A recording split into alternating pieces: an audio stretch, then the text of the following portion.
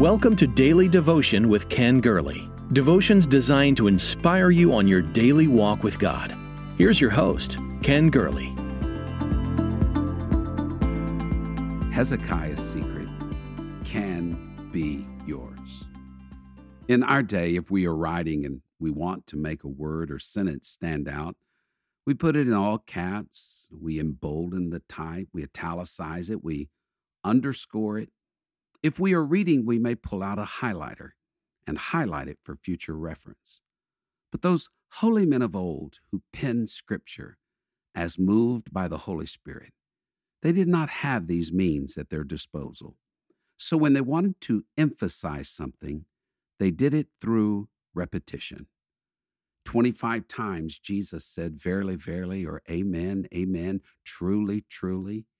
Jeremiah once said, "O earth, earth, earth, hear the word of the Lord." Repetition brought emphasis. Not only repetition of words, but repetition of stories. There is a story about Judah's king Hezekiah that's found in the Bible in 3 different places. I guess God really wants us to learn something from this incident since it's repeated again and again. Hezekiah knew something that you and I need to know today. He knew how to pray. And all of this week on Daily Devotion, we're talking about the power of prayer. Once Hezekiah was very, very sick, and it appeared he would die, but he turned his face to a wall and he prayed. On his sickbed, with his face to the wall, the king found a secret place of the Most High God.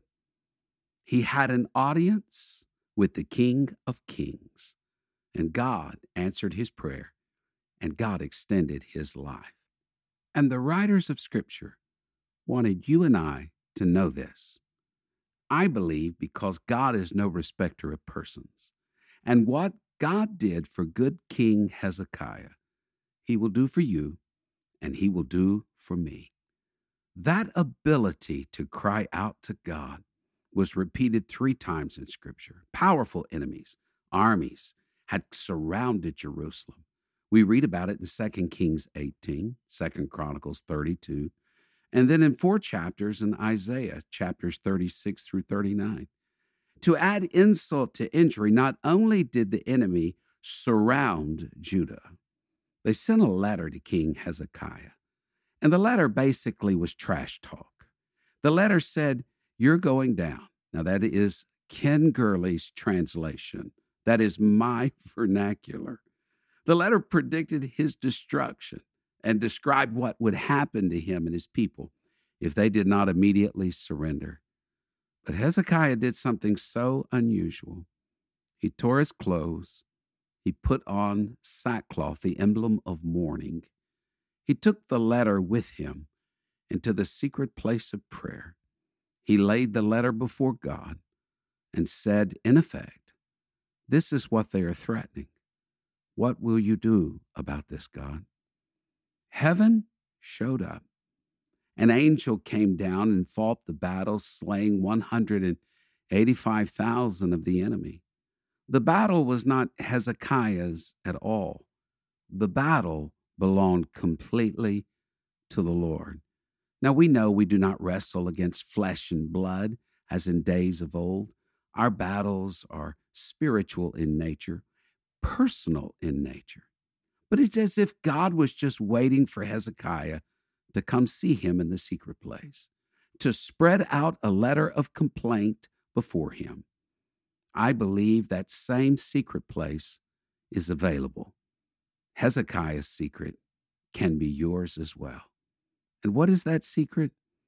Oh, it's that beautiful, beautiful verse of Scripture, Psalm 91:1.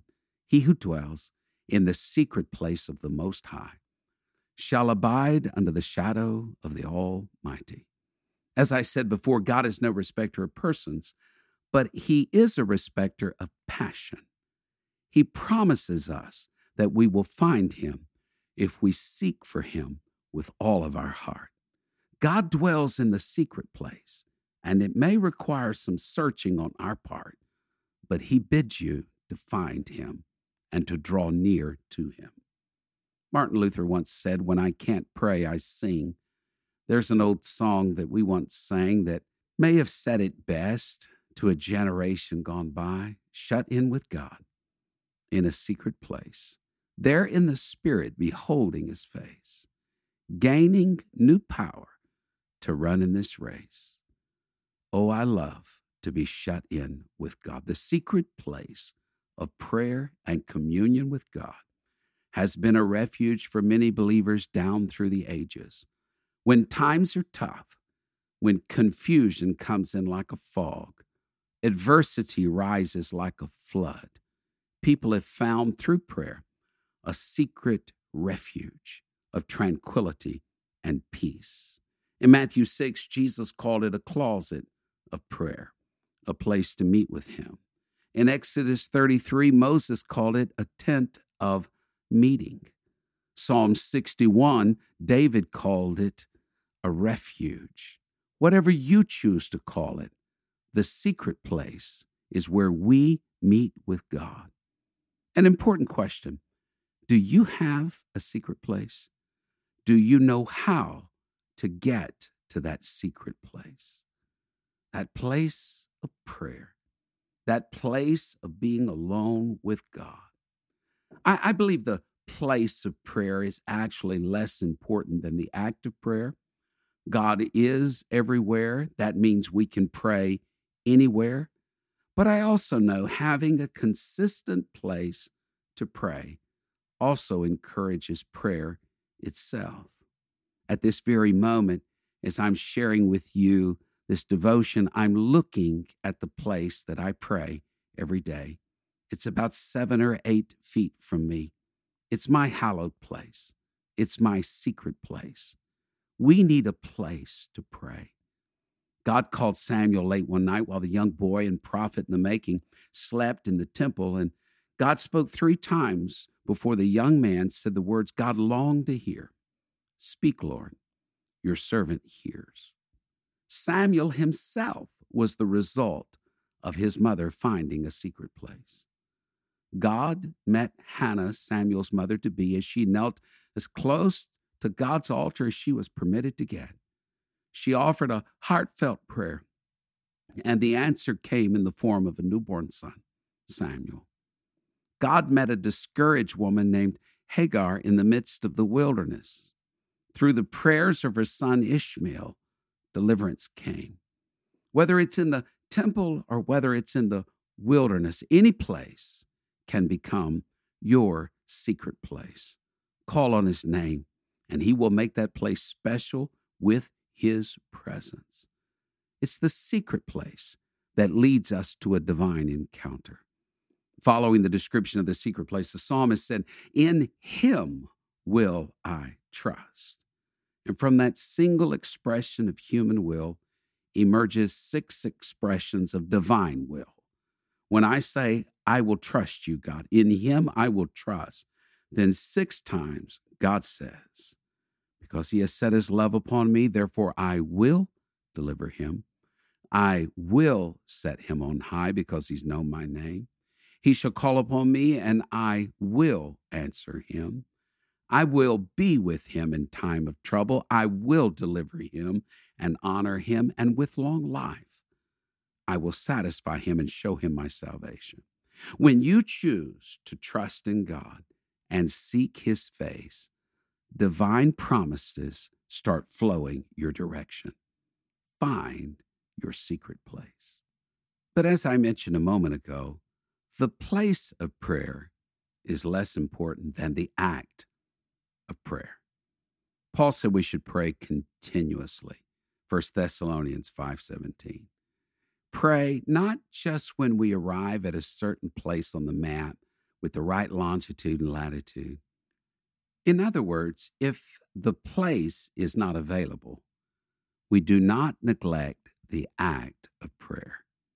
Jesus would later give us this multiple choice of sorts. Either we pray or we faint. Paul gives us the option, Philippians 4, either we pray or we worry. Prayer is a vital part of our life in Christ. So we pray without ceasing. Jesus prayed. I should just stop and say that again.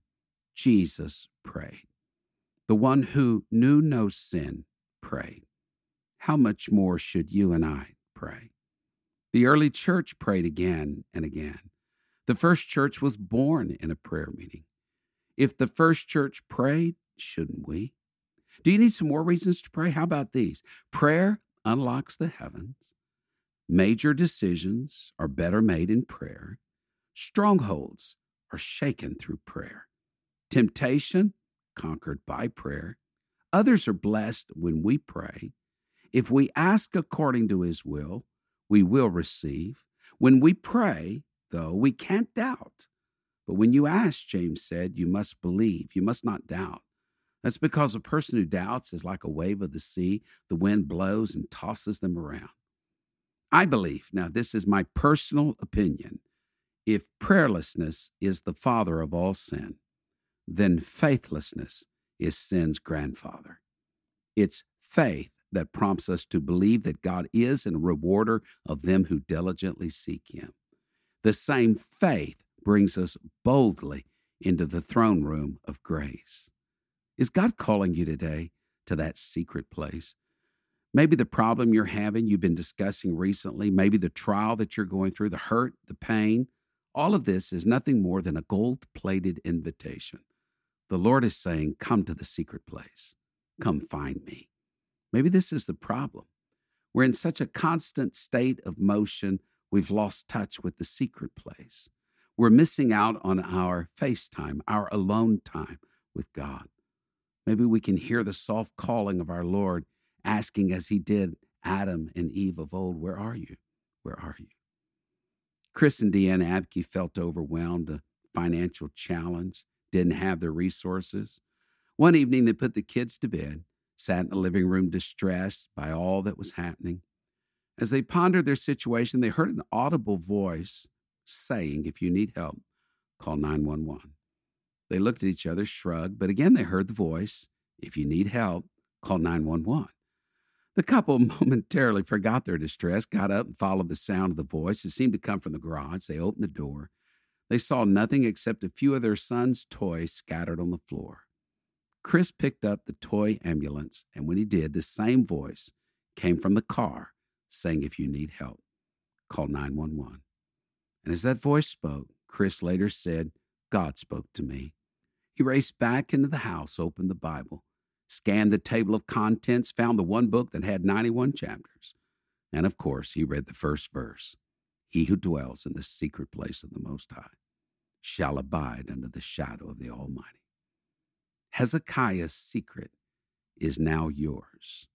He went into the secret place, spread out all of the accusations, the threats, and the rumblings of the enemy. Everything that caused his heart to quake in fear, he put before God, and God answered him. And God said, this is not your battle, Hezekiah. This is mine. This is not for a king. This battle is for the King of Kings. The Lord is going to fight your battles. When you find that the secret place that Hezekiah went, it's yours as well. May the Lord bless you. Thank you for sharing in Daily Devotion with Ken Gurley. We pray this ministry has been a source of encouragement and strength to you. Please be mindful that your financial support enables us to meet with you each day. To give a donation or connect with us, visit our website at kengurley.com. There you will also find the latest books, podcasts, and resources. The book on prayer is Pastor Gurley's latest book. You can get your copy of this life-changing book at kengurley.com. May God's favor rest on you in every way. Until we meet again.